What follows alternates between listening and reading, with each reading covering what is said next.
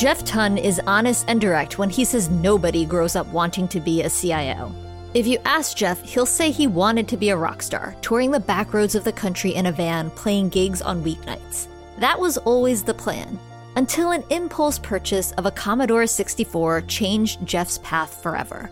Jeff is now a multi-time CIO, currently serving as an IT strategy advisor at Intervision and the founder of Tunn Enterprises, and he joined IT Visionaries to take us through his journey.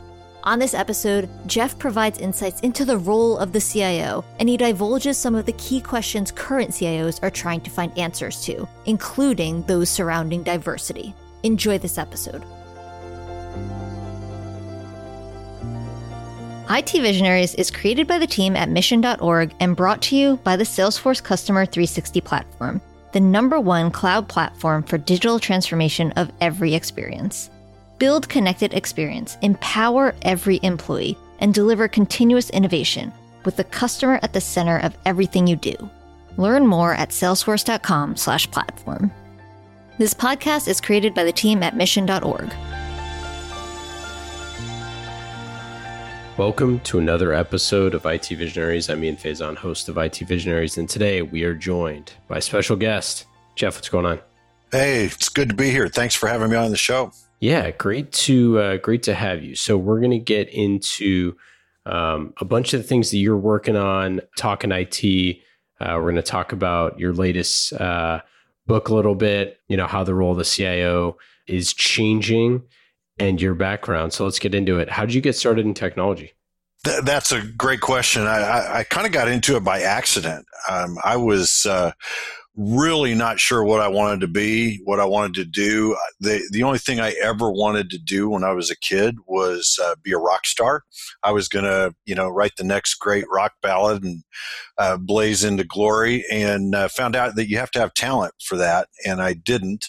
And so I really didn't know what I wanted to do. I was actually working for a bank as a bill collector. And on a lark, I bought this new thing that just got released. It was a Commodore 64. And I fell in love with that Commodore 64. I learned that I could program it and make it do all kinds of neat and amazing things. And I just got consumed by computers, computer programming. And at the time I was, my commute was about 45 minutes to an hour by bus each way. And I was just consuming textbooks on PL1 programming, IMS databases, system development lifecycle, database theory and design, everything I could get my hands on. And finally worked my way at the bank where I was working, worked my way into what at that time it was called the IS department, Information Systems Department, and became a programmer. And the rest, as they say, is history. It's so funny how many people got their start on the Commodore. I know. Yeah, we hear it more often than you'd think. It's pretty amazing. Well, I wrote this series of blogs for Intel. This was, probably 4 or 5 years ago now. It was called the Path to CIO, and the premise was no kid ever sits around dreaming of growing up to be a CIO one day, right? Yet we all end up there. So how did it happen? How did we end up as CIOs? And almost to a person, of the 12 people I interviewed for that, almost every single one of them got their start on a Commodore 64. What a world. Yeah. Anecdotally, I definitely I feel like we've seen that as well. So flash forward to today. Tell me what you're up to now. So now I am I'm out on my own. I am a strategic IT advisor as well as an author and a speaker.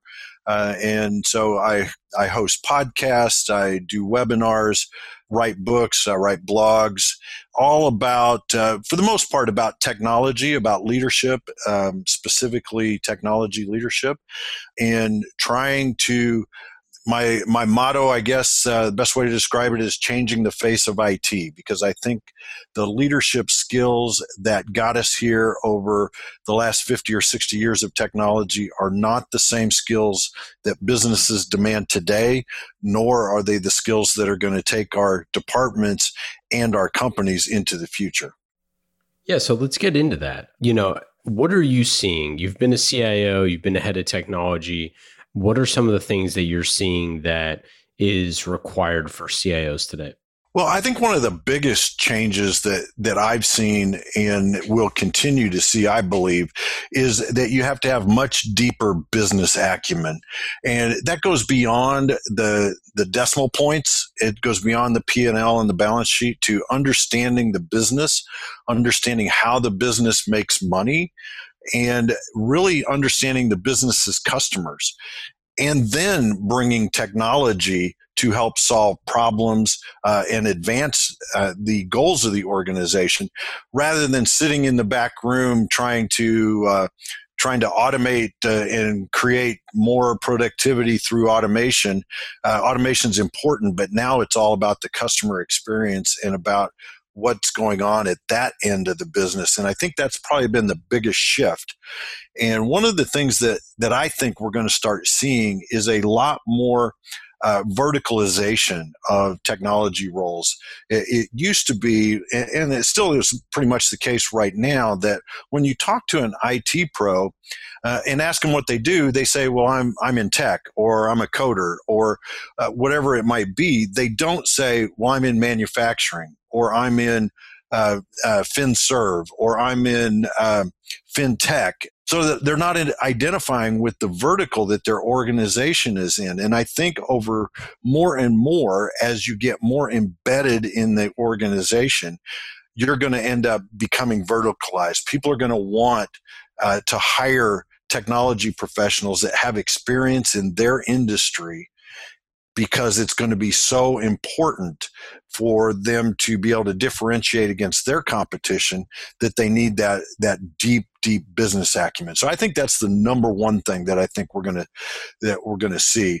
I think in addition to that, the old stereotypes of the IT pro that sits in the back room and doesn't really get out and talk much with his coworkers, I think we're going to see that they have to be more collaborative.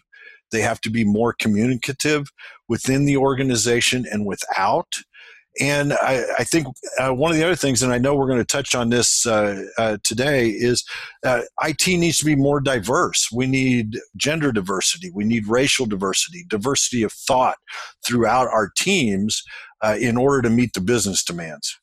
Yeah, I couldn't agree more. I mean, I think a lot of the CIOs that we see that are the best in class are the folks who are really dialed in on the business problems, but also are figuring out ways to embed technology into their products and services, right? Like exactly. are closer to the actual business model, or closer to the market than they were in the past.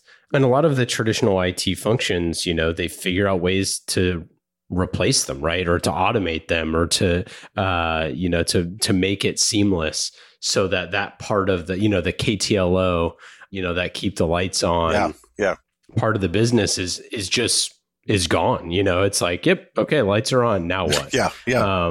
But I think a lot of people struggle to get that seat at the table. Like, what do you think the best folks are doing? Well, I think they are interested in the business. And I think the men and women that get that seat at the table have embedded themselves in the business. It's, one of the things that I used to do when I was CIO was I would go spend the day with business leaders. I was working for a large nonprofit that had retail stores, and I would visit the retail stores with our vice president of retail, because what that enabled me to do is see the business through his eyes. What things were important to him? What was he looking at? What things caught his attention as he walked through a store? And that enabled me to begin to understand what role our technology played in. At the same organization, we would take time, the IT department would take time to volunteer in the stores and just help and work in the stores a couple of days a year. again, it gives you that experience, that walking a mile in their shoes, but it shows you how they interact with the technology and what things are working and maybe what things could be done better, both for the employee and for the customer that's experienced the technology. So as you're working with CIOs and IT leaders now, like what are you hearing them concerned about? What are the things that they're worried about? Well, I mean, we've obviously got the first half of 2020, and that is on everybody's mind right now. The shelter in place, the work from home, what's it going to mean to return to work? We've got the racial tensions in many of our communities, so we're trying to check in on our teams there. So those top of mind items right now are really centered around those. When you start to peel back the layers of that a little bit, one of the things that's top of mind, and it's always top of mind for the CIO, is security. How are we going to keep things secure? How are we going to keep things secure in a work from home environment where now all of a sudden your network, your perimeter has extended into people's homes? Where perhaps it wasn't there before, and how do you make sure that you're still running that same level of security with that same level of confidence that you did before? And so I think that's on the top of everybody's mind. I think one of the other things that I hear a lot of CIOs here in the Midwest talking about is getting that seat at the table. How do you get there? How do you make sure that the colleagues in the business are understanding technology, but also seeing where it can benefit? So we spend a lot of time having those types of conversations, and then the third piece that I'm going to be really interested to see how this plays out in the second half is retaining talent. People have worked really, really hard to build strong teams. And I think we're going to start to see a lot of movement in the IT space in the third and fourth quarter, probably closer to the fourth quarter than the third. But I think ramifications and fallout from what's happened in the first half of the year, I think we're going to see a lot of movement. So I think CIOs are concerned about keeping their teams intact and making sure that their teams are executing at a high level. You mentioned diversity, obviously a huge problem in technology companies, but a huge problem in IT organizations in any company. Yes. What are some of the things that you've seen as best practices for folks to build a more diverse team? Well, I think what it boils down to is being intentional. You have to go where the diverse candidates are. Whether that's a women in IT group that's in your local area, or perhaps it's the Black Data Processing Association. There's various groups that bring people of diverse backgrounds together. And if you're looking there for your candidate pool, you're going to start to be diverse. And I think the other part of it that plays along with the intentionality is you have to be intentional about hiring a diverse candidate. A good friend of mine, CIO for one of the airlines that's located here in town, had an opening on his as a part of his direct team, one of his direct reports, and he spent a couple of months filling that position because he was adamant he wanted a diverse candidate to join his group. And so he took the time, he was patient, and he found the right person. And I think that's the key to creating diversity, is going where the diverse candidates are. Were there things that you would do, as a CIO that made sure that you spent a certain amount of your time or your team's time to try to figure stuff like that out? We were always talking about those types of things within our organization. And it was part of our annual meeting, part of our strategy session that we would get together as a team and talk about where we were in terms of gender diversity, ethnic diversity, racial diversity, and talk about who knew who in what areas so that we could make those connections when we had the opening. So we were very intentional about it. I wouldn't say we were perfect, far from it. but I think we made some pretty good strides. We always tried to be open and welcoming to all kinds of thought. We had a couple of gentlemen on our team that were Muslim, and we made sure that they had an opportunity for their daily prayers and a space for their daily prayers where they could have some privacy and do that. And we also, as a team, we would celebrate the end of Ramadan with them. Ramadan is traditionally, if I remember correctly, celebrated with a large meal. And so we would go out to eat after Ramadan as a team to help celebrate that event in their world. And that starts to make it be not only a diverse team, but an inclusive team. And I think that's the other part of diversity is you have to make sure that all the voices are being heard.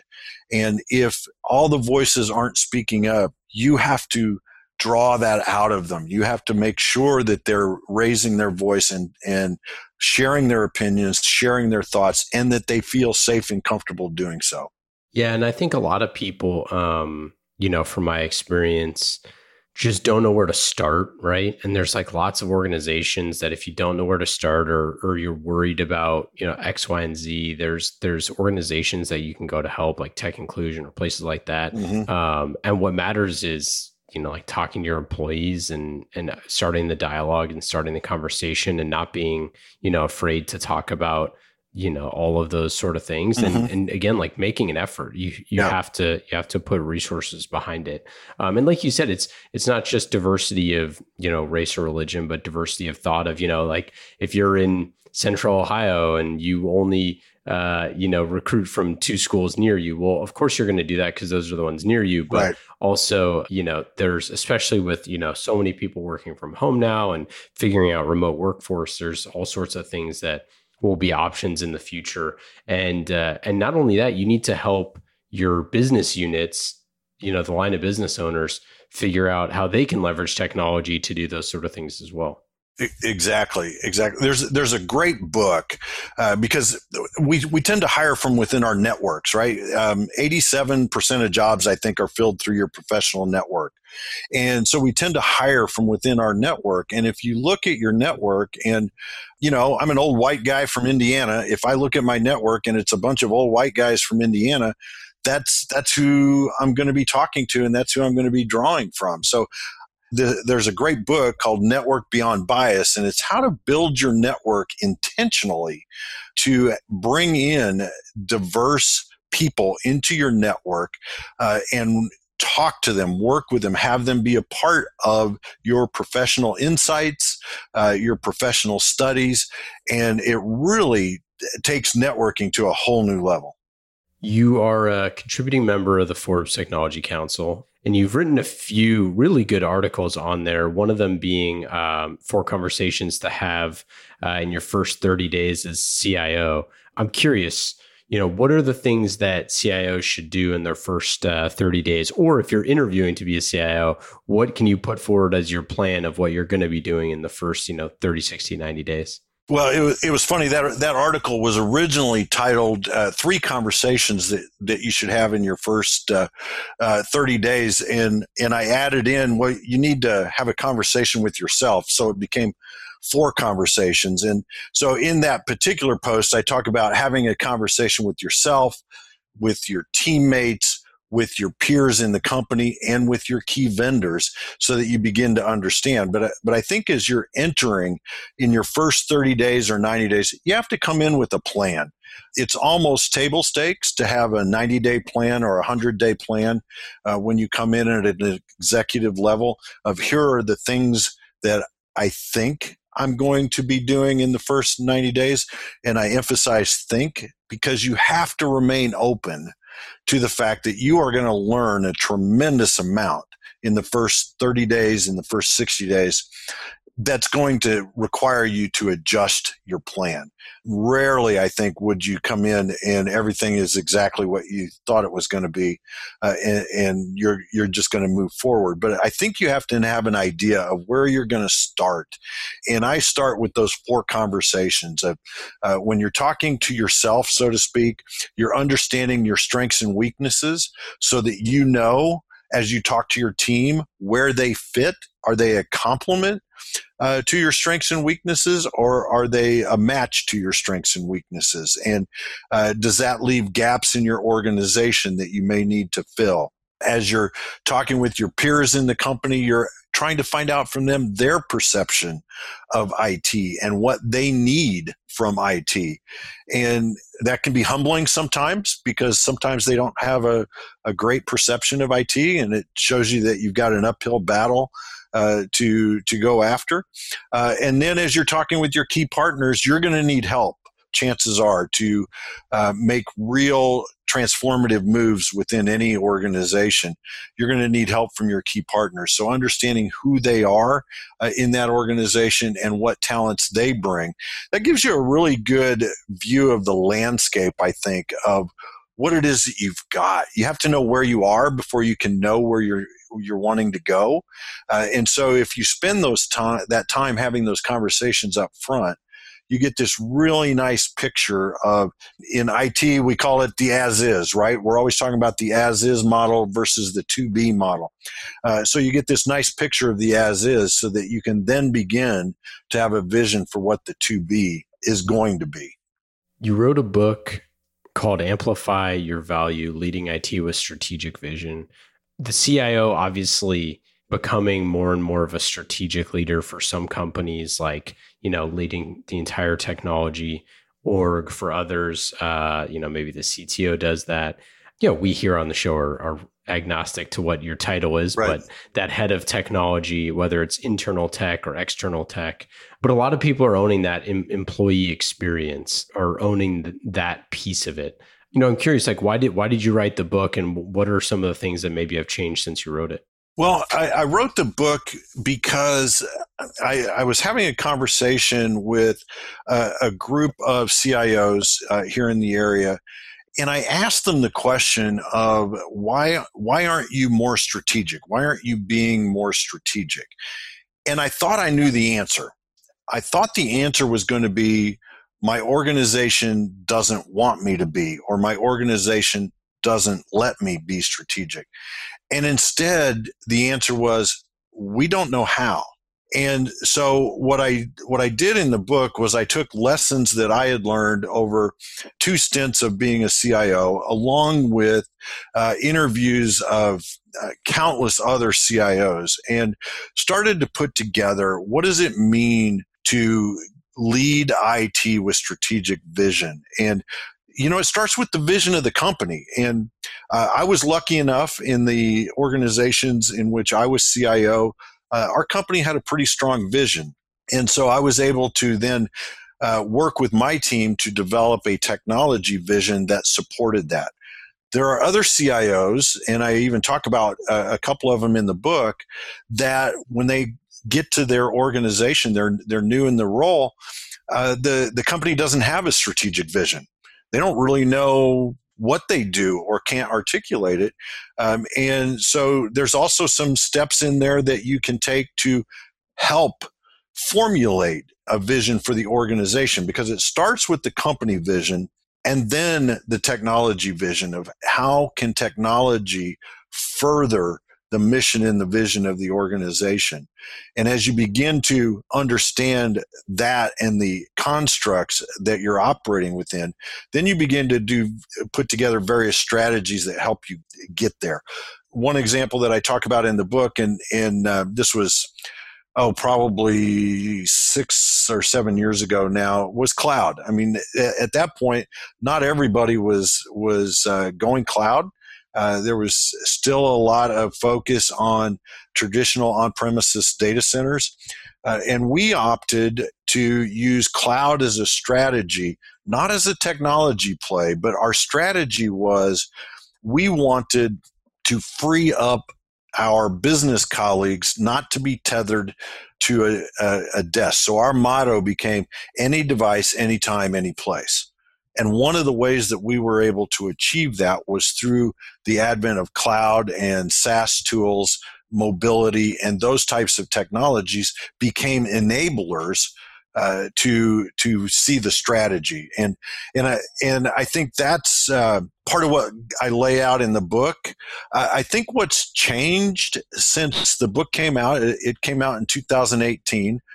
So it's a couple years old, and we were talking a little bit about this before we started recording, and that is this incredible pace of change that's going on in technology. And so technology has changed, and while the strategies that I talk about in the book, the approach to the strategies hasn't changed, the underlying technologies have changed dramatically. Now we're talking about things like Internet of Things and 5G and artificial intelligence that are now becoming real. And so I still think the book is viable. I think it teaches you how to look at those technologies and understand which ones of those will help your organization, because that's, at the end of the day, that's what you're trying to do. And you may look at it and say, this IoT space is really interesting, but that really doesn't apply to us. So we're going to kind of leave that one sit for a little bit. But oh my gosh, this artificial intelligence and RPA, that can do wonders for our business. So let's start really exploring those and bringing those in. So that I think that's the change, but also the as things change, they remain the same, right? The strategies and how you approach it, I think, are still the same. It's just the underlying technologies and approaches to technologies that perhaps has changed in the last year and a half to 2 years. So I want to put you on the spot here a little bit and say, you're not a sitting CIO right this second, but if you were, if tomorrow, we anointed you CIO and you took over an org, I'm curious, how would you go into a role right now? How would you think about structuring your team and structuring, those relationships that you talked about, the in-house line of business, or your internal team, line of business, executive team, and then your vendor relationships? Well, I think the first step, and where I always default to, is research. And I don't mean that in the you're popping open a textbook and you're reading, but you're understanding the industry. If you're anointing me CIO of an industry, perhaps I don't have direct industry experience in that industry. So I'm going to research and I'm going to understand what I'm going to go to LinkedIn. I'm going to go to Twitter. I'm going to go to various social media platforms and find CIOs in that industry and understand, what are they talking about?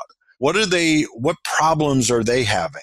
What things are on their mind? So even though I'm not a sitting CIO, I spend a good deal of my day talking with CIOs, and you find that the problems that you're dealing with sometimes are different based on the industry, but sometimes they're the same.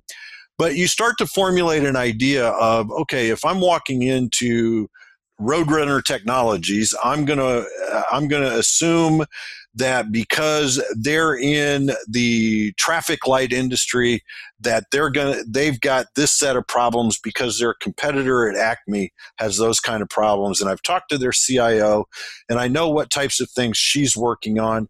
And so I think that's where I'm going to start my conversations is, hey, I don't know if you're facing this particular problem, but I'd like to understand your views on that problem. And if you are facing it, then let's talk about different ways that I might be able to help our technology department help you solve that problem.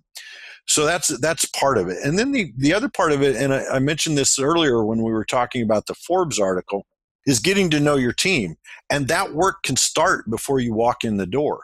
LinkedIn is a wonderful platform for understanding who the employees are of a given organization. Start identifying those people that are on that IT team. Who do you know that knows them? Are you connected with them yourself? Can you reach out and talk to them about their views even before you walk in the door so that you're armed with some of that knowledge?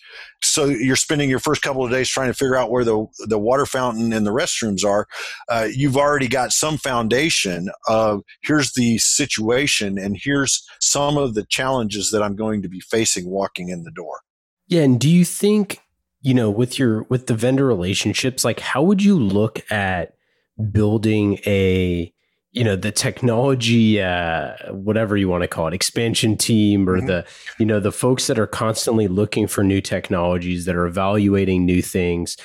How would you look at like the innovation cell, for lack of a better word, and those type of projects, making those build or buy decisions, things like that? Well, I think that's one of the challenges that a CIO faces all the time is you mentioned it earlier about the keeping the lights on. If you're overwhelmed with the keeping the lights on work, it doesn't leave a lot of time for innovation.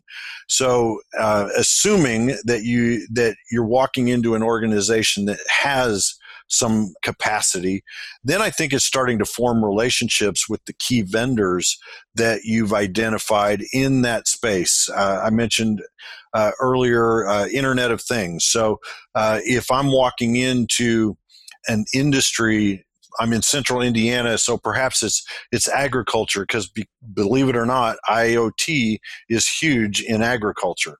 You're starting to see a lot of connected devices, even at the family farm. So I'm going to start researching who are the key vendors in that space, whether they're specialized in agriculture, in ag tech, or whether just call it general IoT. Identify who they are and start to work with them and start to build relationships with them so that you can be innovative. One of the things that I did in the stops that I made as CIO, and I encourage CIOs everywhere to do this, and that is treat your vendors as partners. I was always guilty of saying I want more partners and fewer vendors, and I had to finally ask myself, what do I mean when I say partner? Because it goes well beyond just the transaction, right? There has to be trust, there has to be respect, and you have to build that over time. And that's not going to happen if you don't let your vendors in. So one of the things that I started doing, I mentioned earlier that I would have an annual offsite with my team, and we would do planning for the next year. I started inviting my vendors. The first year that we did it, we invited, I couldn't really identify who were quote unquote strategic vendors. So we just drew a line at a certain dollar amount of spend and said any vendor that we're spending more than X with gets 2 seats at the table at our strategic planning offsite. So they got to see behind the curtain. They were seeing our budgets. They were seeing our plans. They were understanding the business challenges. They got to know my team. And over the course of several years, we were then able to identify who were the vendors that really thought about things strategically. And so we started to stratify those invitations. And even though we may not be spending a huge amount with a given company, they would get a seat at the table because we knew that they were thinking about issues strategically, and they were thinking about us as their customer and what our strategies were. And so we started to form this great dialogue over, it was usually a day and a half, of here are the business challenges that our organization is facing. You already know our technology challenges. How do we start attacking those? How do we start solving those? And what things can you help us learn and do? And it created this amazing ecosystem of vendors that cared deeply about our organization. And honestly, we cared about their success as well. And I think that's what starts to build those types of partnerships and those types of ecosystems that can help drive innovation because you get the creative juices flowing when you're having those kinds of conversations. You're working on another book that's not specifically around IT, but I think has some good lessons for up and coming IT professionals. Can you share a little bit about the book, and then we'll go into some of the lessons here? Absolutely. So the next book, it comes out August 24th, knock on wood if everything holds to schedule, is called Amplify Your Job Search: Strategies for Finding Your Dream Job. And while it's not specific to an IT professional. It's more focused on any professional, white collar professional that is looking for something better. They're either in transition because perhaps they were part of a reduction in force due to COVID-19 or other circumstances, or they're just struggling where they are. They want a change. And what this book does is it provides a framework of how to build a plan to identify who you are and what you want in a career and a job, and then helps you with some strategies for identifying roles that might fit those needs and companies who have those roles. And then it uses a very data-driven, laser-focused approach to networking, professional networking into those organizations so that you can find and land that next job, that dream job that you're looking for.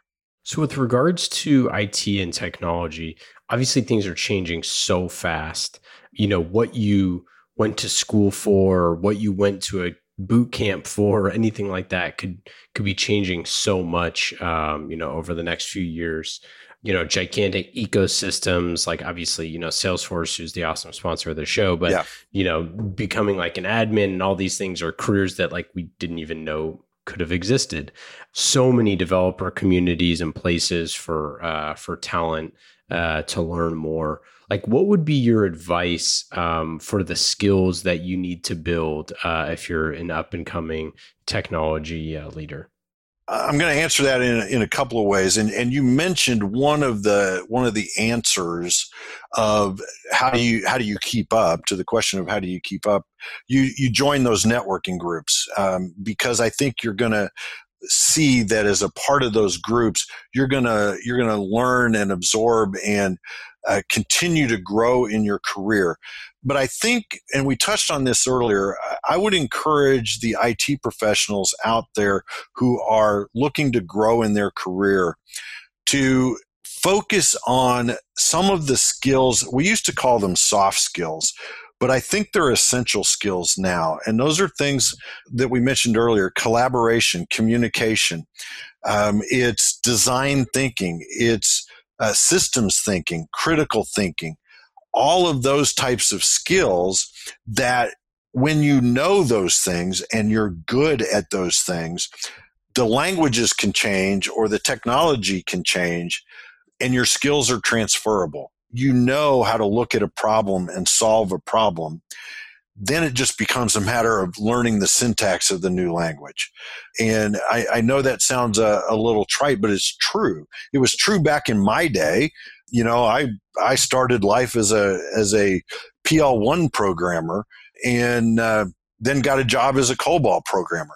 Business problems I was trying to solve were similar, and the approach and the logic and the thinking and the design work that I did was pretty much exactly the same. I just needed to learn the new syntax of COBOL. The same holds true today. So that's where I would say the IT pro needs to focus, is on some of those skills that then become transferable to other technologies. Do you think that there are, any technologies or things that you think people should especially be focusing on right now? Our RPA obviously is hot. What other technologies are you excited about? Should people be focusing on? I think one of the things that has the potential to revolutionize a lot of the way we live and work is the combination of 5G and Internet of Things. I think that space is going to change the way our cities operate. It's going to change the way we work. It's got the potential to be revolutionary. And so I have been watching that space for a year or two and talking with people about what they see coming with that. And then the other one you touched on a little bit with RPA, I think true business use cases for artificial intelligence those algorithms, machine learning, I think has the ability to, again, change the way we work. I think we're at this interesting time that work itself is changing. You touched on it earlier, Ian, when you were talking about the keeping the lights on and the automation that has gone into that to all but eliminate the need for it. Well, that's probably on the back end is artificial intelligence, machine learning that's doing that and working with that. So I think that's where I would focus attention in the short term being 2 to 3 years. And where is that going to fit in whatever industry you happen to be in? The other thing that I'll add is, even though I was talking earlier about verticalization of industries, I think it's important for CIOs and senior IT leaders to talk with people from other industries, because things that solve a problem in one industry might just solve a problem in your industry if applied differently.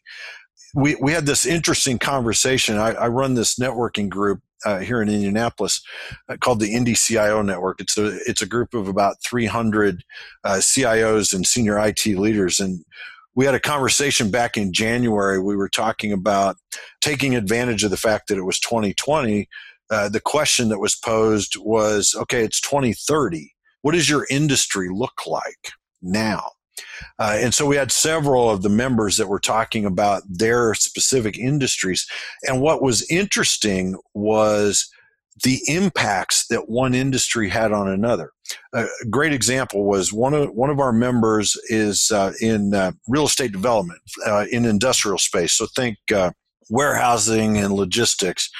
And what they were talking about was the autonomous vehicles that would enable these warehouses to be built farther and further out from cities, because they'd all be automated with robotics and AI and autonomous vehicles. They wouldn't need an employee base for them to operate efficiently. And so he even said, well, we'll just build it in the middle of a cornfield. Well, on the other side of the table is the CIO for one of the leading seed companies in the area. And so I turned to him and asked him, well, what do you think about them building these warehouses in the middle of your fields? And, it created this interesting exchange between two very different industries that could end up having impacts on each other because of advents of technology. And so I think it's important for IT leaders to have those cross-pollinating discussions with other IT leaders. Okay, let's get into our lightning round. These questions are fast and easy. Just like the Salesforce Customer 360 platform, the #1 cloud platform for digital transformation of every experience, you can go to salesforce.com/platform to learn more. Salesforce is the best. They've been with us since the beginning of this podcast, the first episode, and we love them. Check them out, salesforce.com/platform. Lightning round questions. Jeff, yes. Are you ready? I am ready. Number 1, what app on your phone is the most fun? The app on my phone that is most fun, I tell you, the one that I spend the most time in is LinkedIn. I don't know that you count that as fun, but if you look at it, the one that I spend the most time in is that one. The other one, and this probably gets closer to fun, is my Sonos system. So my music. I'm a big music guy, and I love cranking up the Rolling Stones. What habit or hobby have you picked up during shelter in place? The habit that I have picked up is going for a walk at lunch. And I don't do it every day, but I never did it when was going to an office every day. It was always, you had a lunch meeting to go to. And so I go out and walk, and it clears my head for the afternoon, helps me to focus. And it's solely because of shelter in place. Do you have a hidden talent or passion? Oh, it's not so hidden, but I love Lewis and Clark. In addition to being an IT geek, I'm a history geek. And that's probably my passion. I wouldn't say it's hidden because everybody knows it by now. Do you have a book or podcast or TV show that you've been binging recently?